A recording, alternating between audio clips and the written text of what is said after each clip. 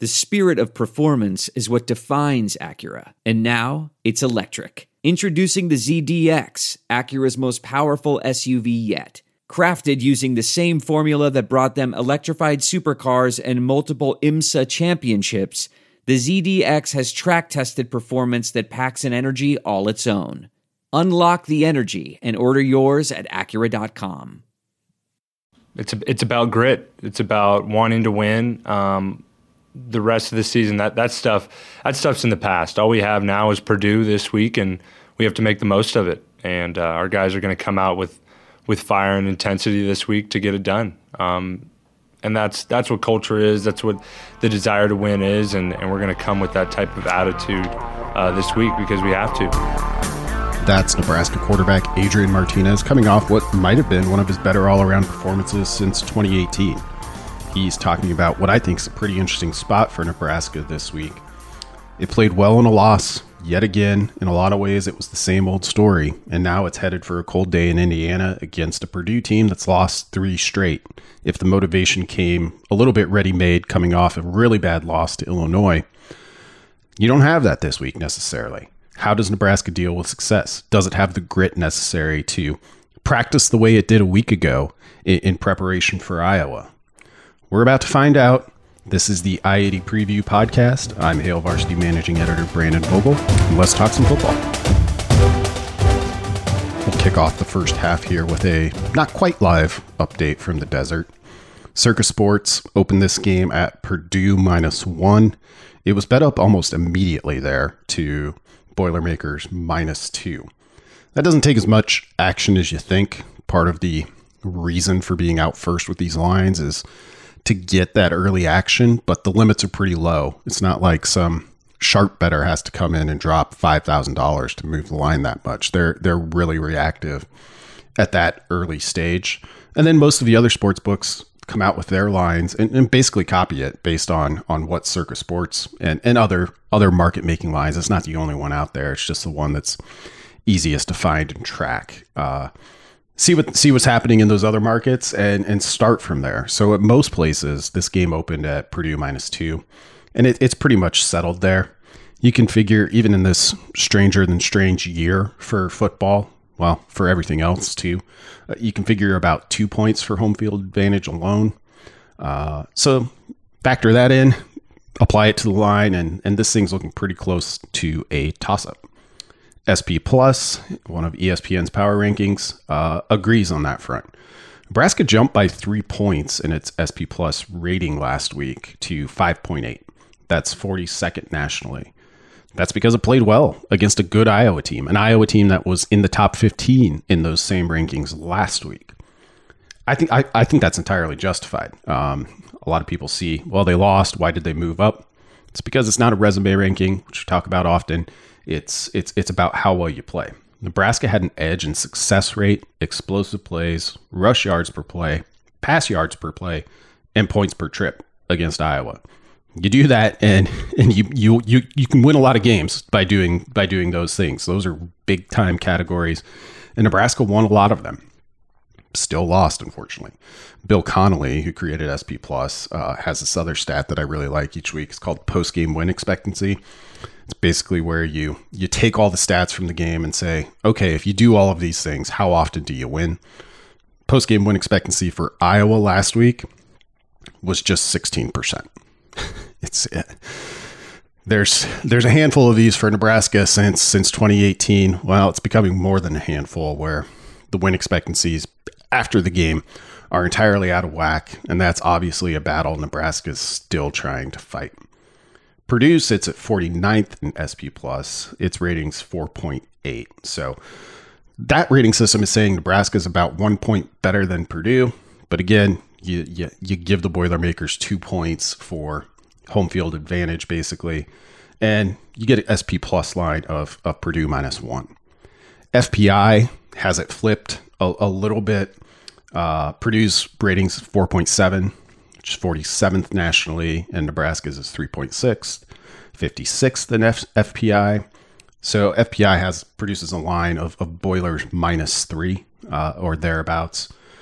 Again, 2 points for home field advantage is really the difference here. But no matter how you cut it, no matter where you look, you're looking at a pretty even game. And on paper, the statistics back that up. Jump in here with players to watch both ways, which gets pretty interesting in a game that looks to be as even as this one. I'm going to start for Purdue with quarterback Jack Plummer. He didn't win that quarterback battle in the offseason. Aiden O'Connell did, but he's been dealing with an injury. He didn't suit up last week against Rutgers. At the time of this recording, there was still no update on him, but I'd be a little bit surprised if he goes. Jeff Brom said he's in a situation where he's looking at off-season surgery if he doesn't just do it now, which kind of tells you the seriousness of the injury. He's looking at it. He's looking at he could play. Is this the type of the year where you force things, particularly with Purdue sitting at 2-3 with 3 straight losses? Probably not. So the Boilermakers will most likely have Jack Plummer behind center.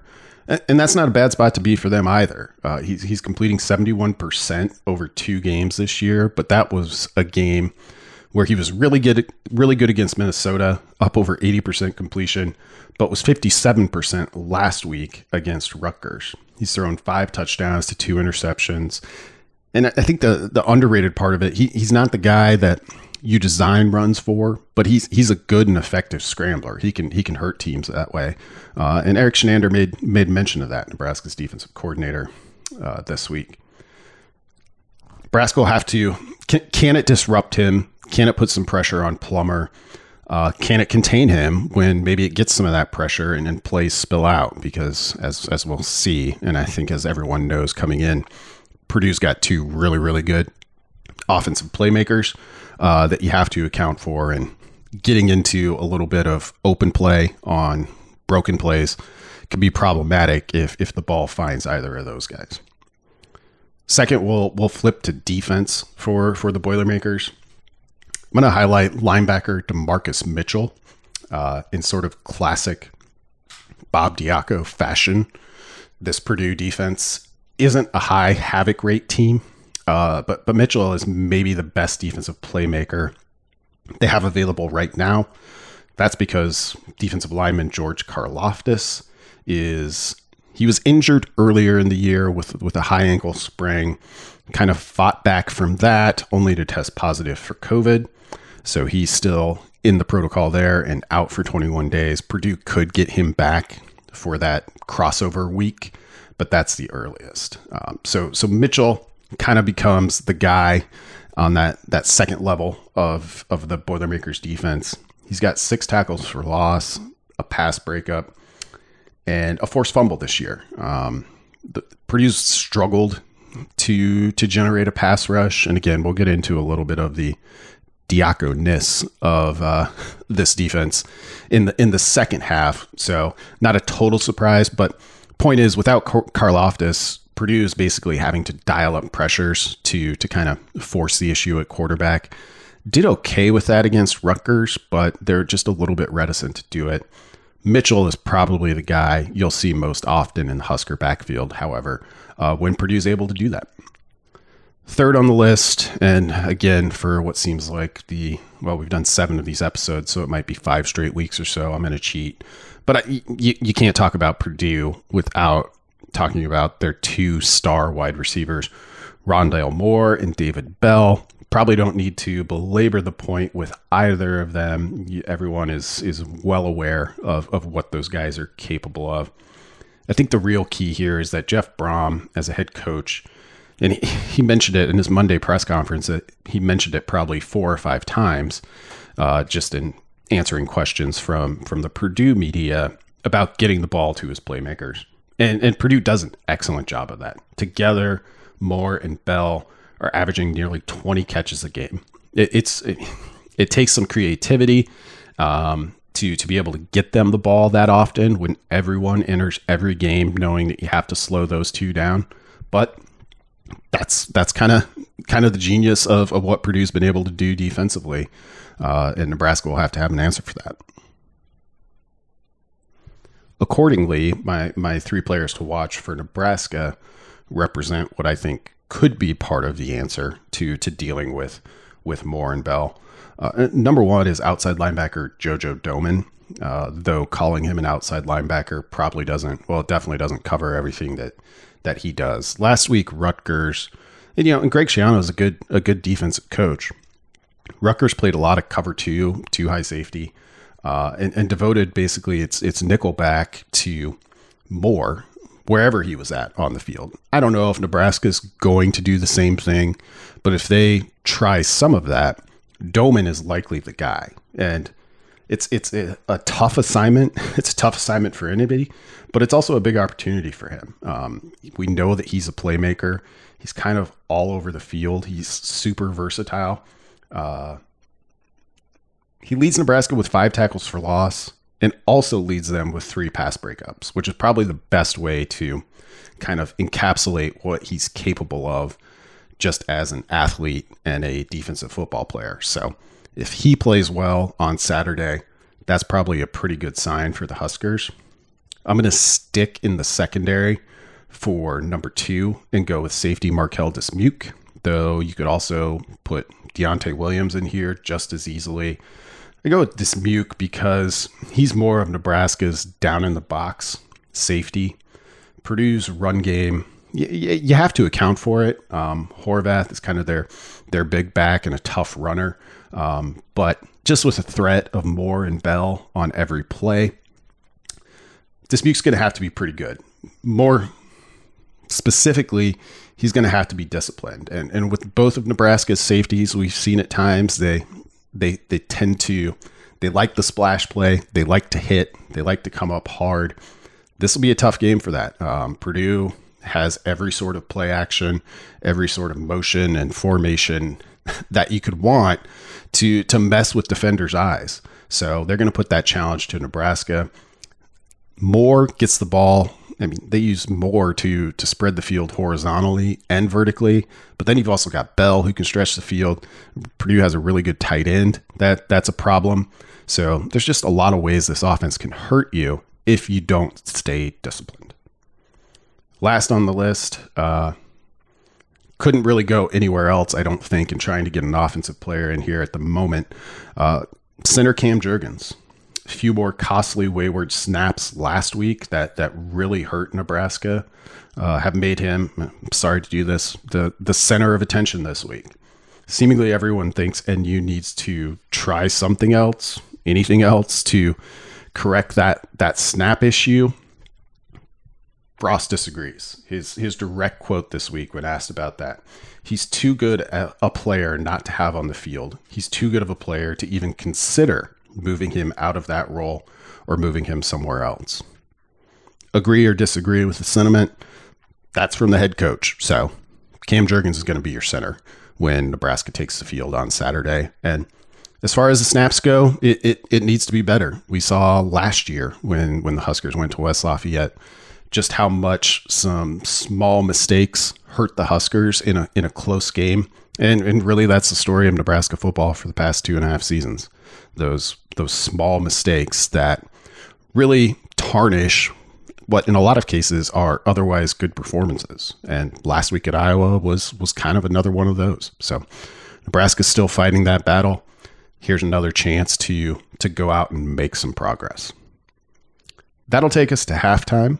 Here's Rusty Dawkins with Saturday's weather forecast for West Lafayette.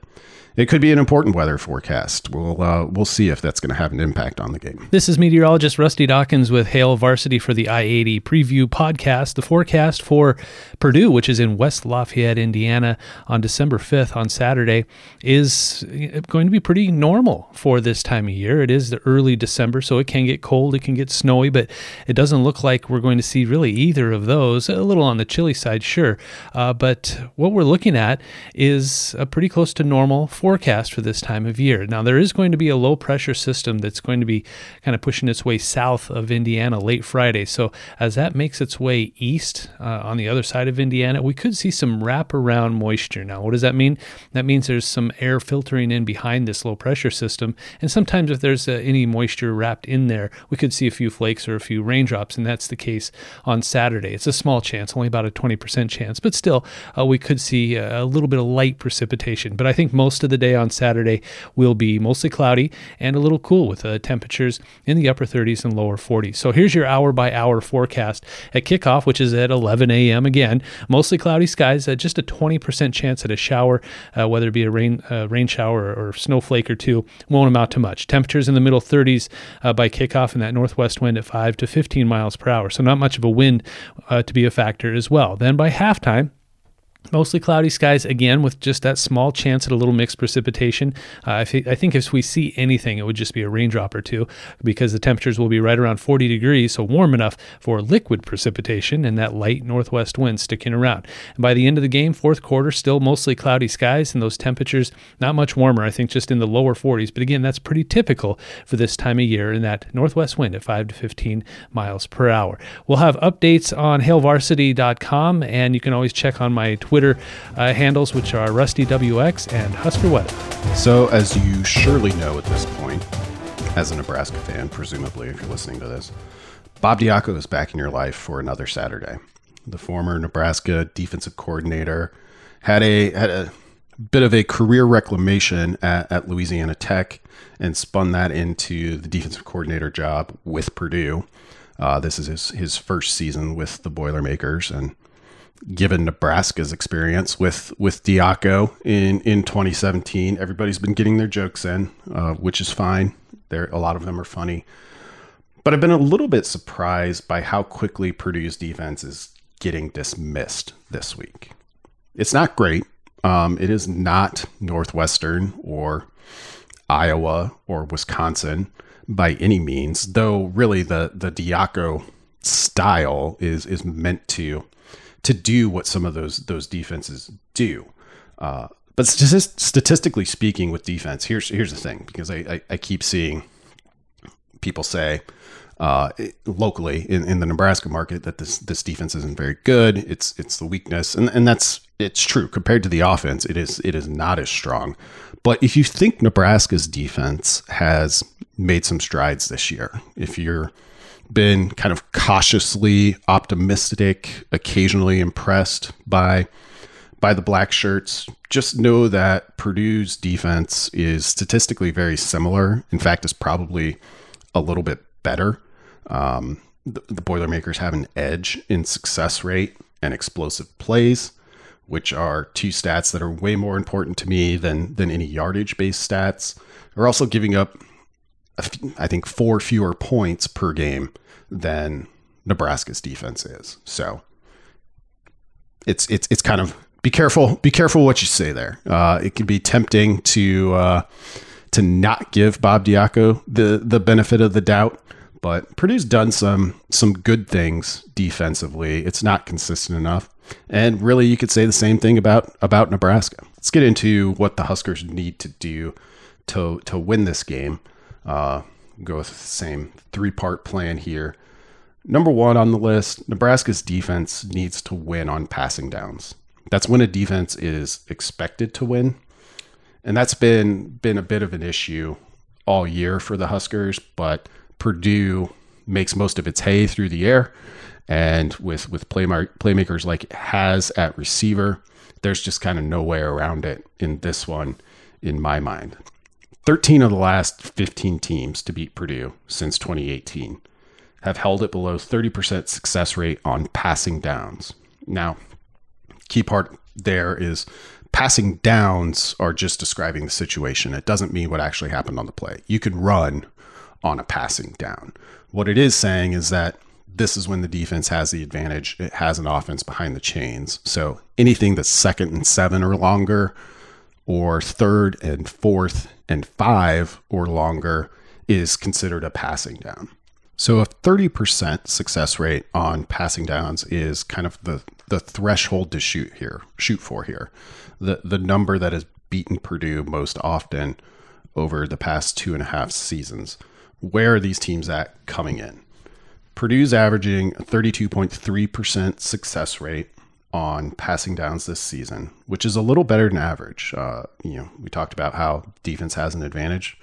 That's why the national average for success rate is just 31%.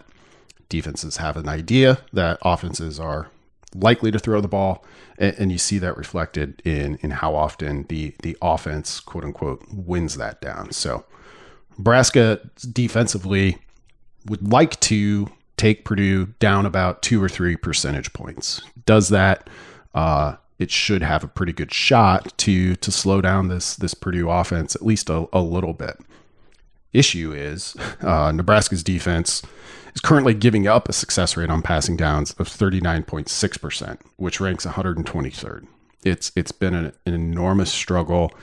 It's a little bit hard to figure given the experience Nebraska had returning in the secondary, though defending the pass isn't solely the responsibility of the secondary. Like I expected them to be better in this category at this point. It's frustrating too if you're a coach, because the odds are in your favor, and Nebraska's giving up almost a 40% success rate, which is pretty close to the national average of 42 on all plays. So that's been a problem. It's an area where Nebraska needs to flip the script a little bit. I think particularly in this game, given Purdue's strength throwing the ball. Now there have been two relative successes here for the Huskers in terms of passing down success rate. It held Penn State to 33%, which of course resulted in the only win of the season. And then last week against Iowa, held the Hawkeyes to 24%. So they've shown the ability to, well, in one case, get far below that 30% threshold and get pretty close to it in Penn State.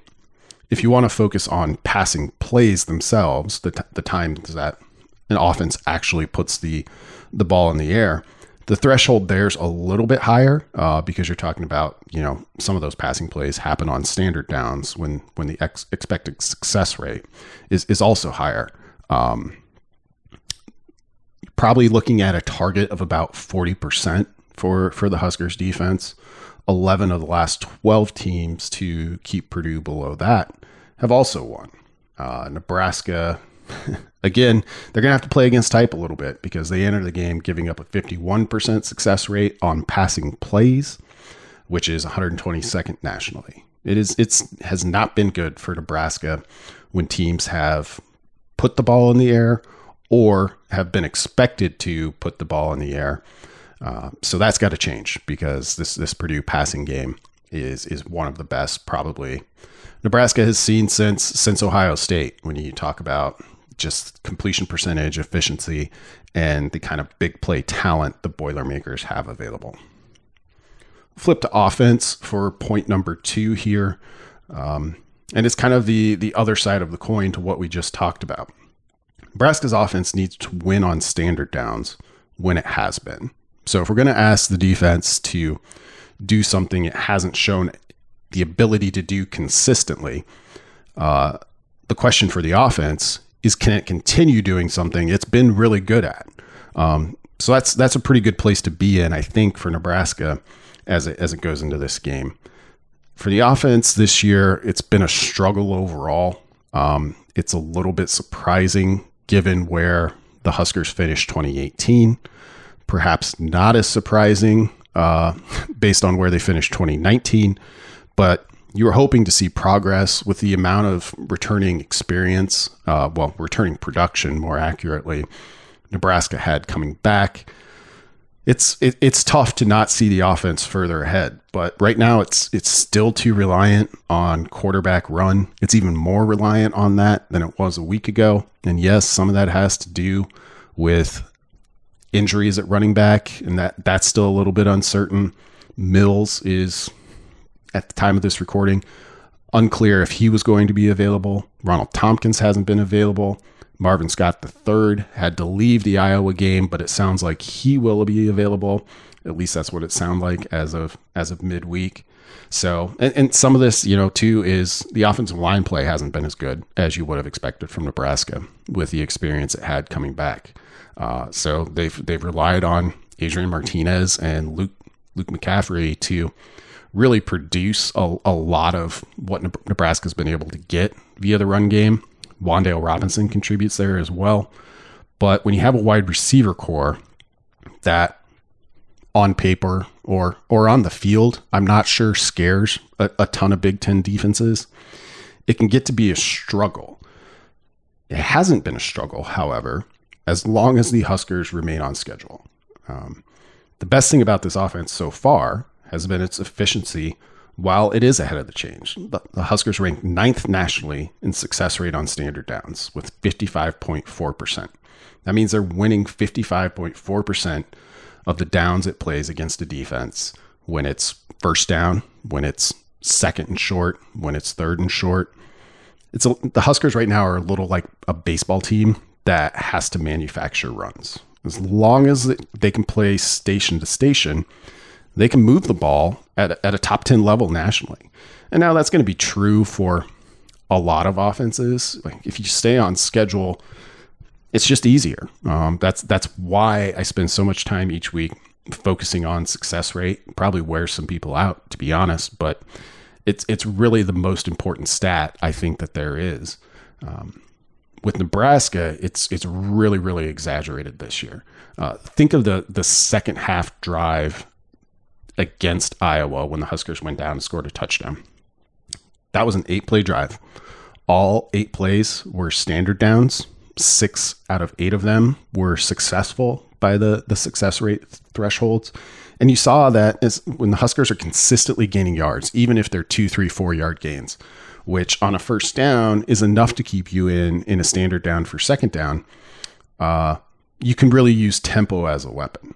And this is going to be, I think, super important this week because, to go back to our old friend Bob Diaco, we know his defense is really focused on preventing big plays. They want to keep everything in front.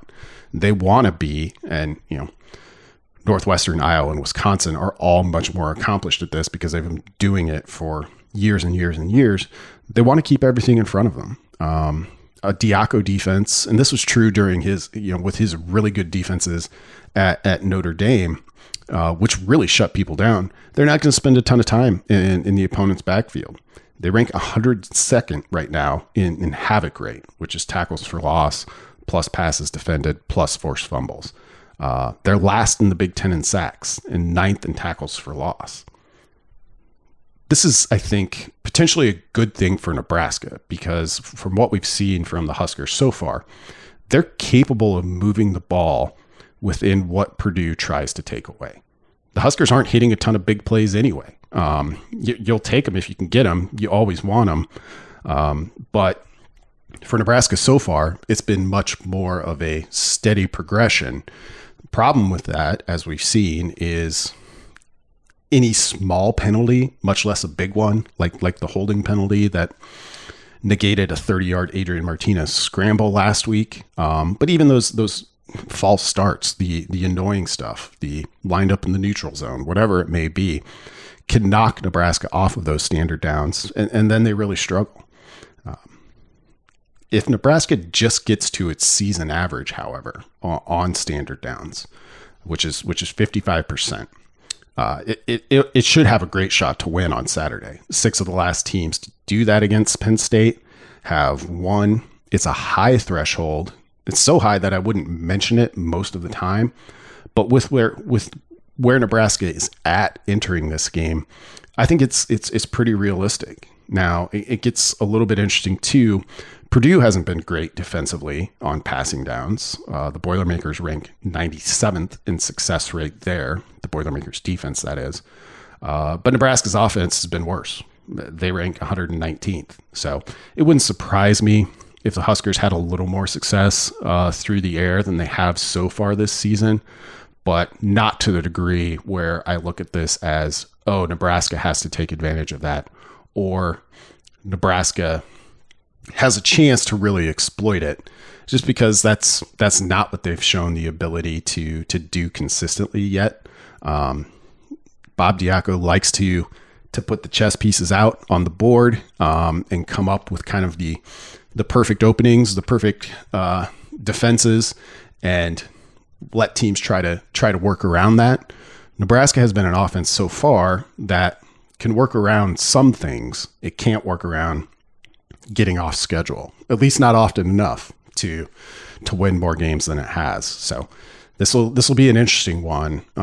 You want a pretty good example of working within what Purdue's willing to live with. Look back to the Rutgers game last week. The Scarlet Knights. So that game, I don't know if I look at box scores a lot. I don't know if I can recall a game where this happened, but you want to talk about how even that game was overall.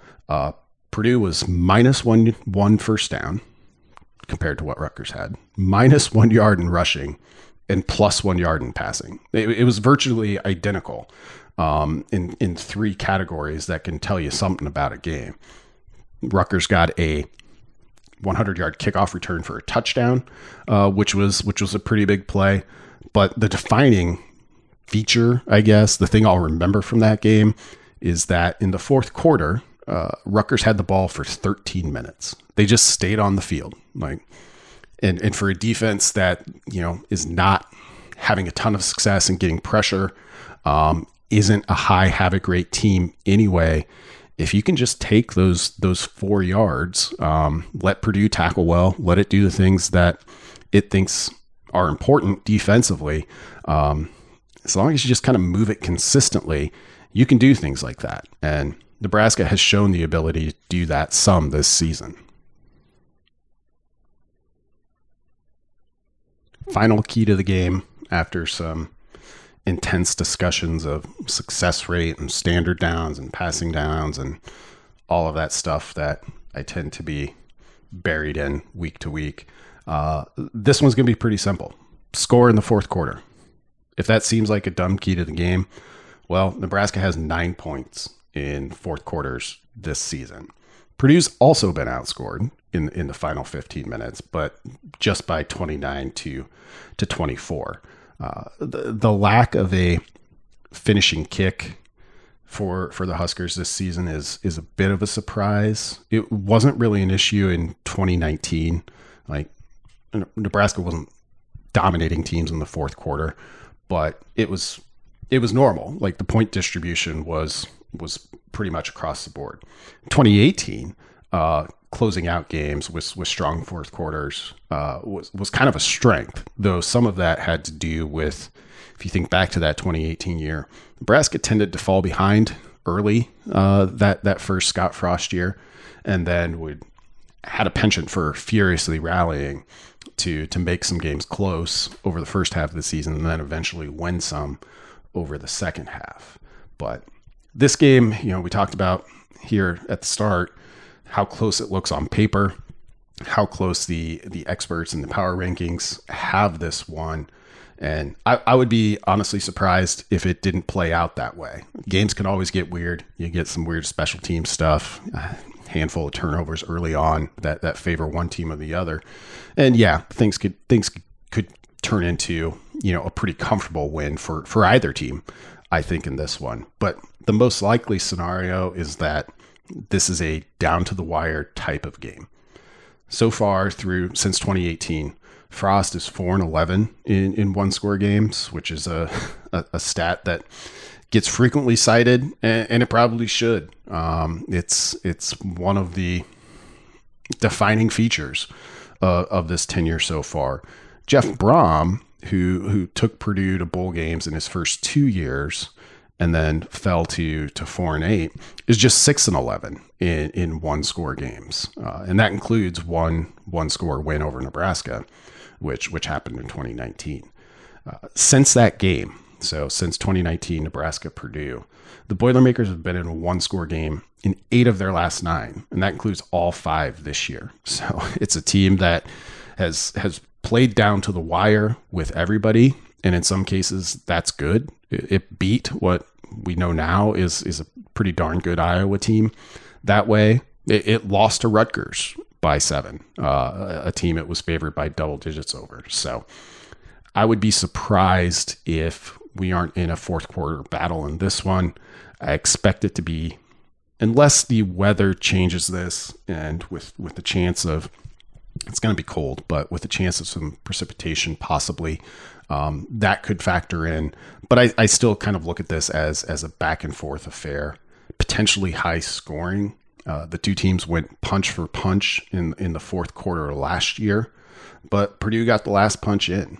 And I wouldn't be surprised if it came down to that again in 2020, as both of these teams look to, I don't know if finish strong is the right word with just 2 games remaining for each of them, but do what they can. It kind of goes back to Adrian Martinez quote at the start. Nebraska is where it is to this point. All you can change is what's to come. And both teams should have a pretty ample motivation to do that. For Nebraska, it's not the Iowa game. It's not the Iowa game coming off a really horrific loss to Illinois, where the motivation is sort of ready-made. Nebraska might have to manufacture it a little bit, and it's why this game, I think, is a pretty good test of where the Huskers are at this moment in 2020. They need some success to close out the year and offer a little bit of momentum, however much of that's available, as you turn the page towards 2021. Not quite time for that yet, though. That'll wrap the show for this week. Thank you, as always, for listening.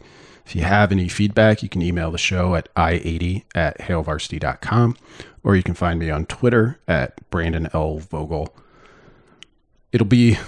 I'll be in West Lafayette this weekend, so I'll have some on-the-ground updates. My Twitter feed won't be quite as boring as it is in a pandemic week where I'm spending all of my time, basically since March, at home, but such is the case for most of us. It'll be good to see some football in person. So I'll be there covering the game for hailvarsity.com. You can find all of our updates there. Subscribe to the show if you haven't already. Give it a rating if you haven't already. Those things are super helpful. And thanks again for listening.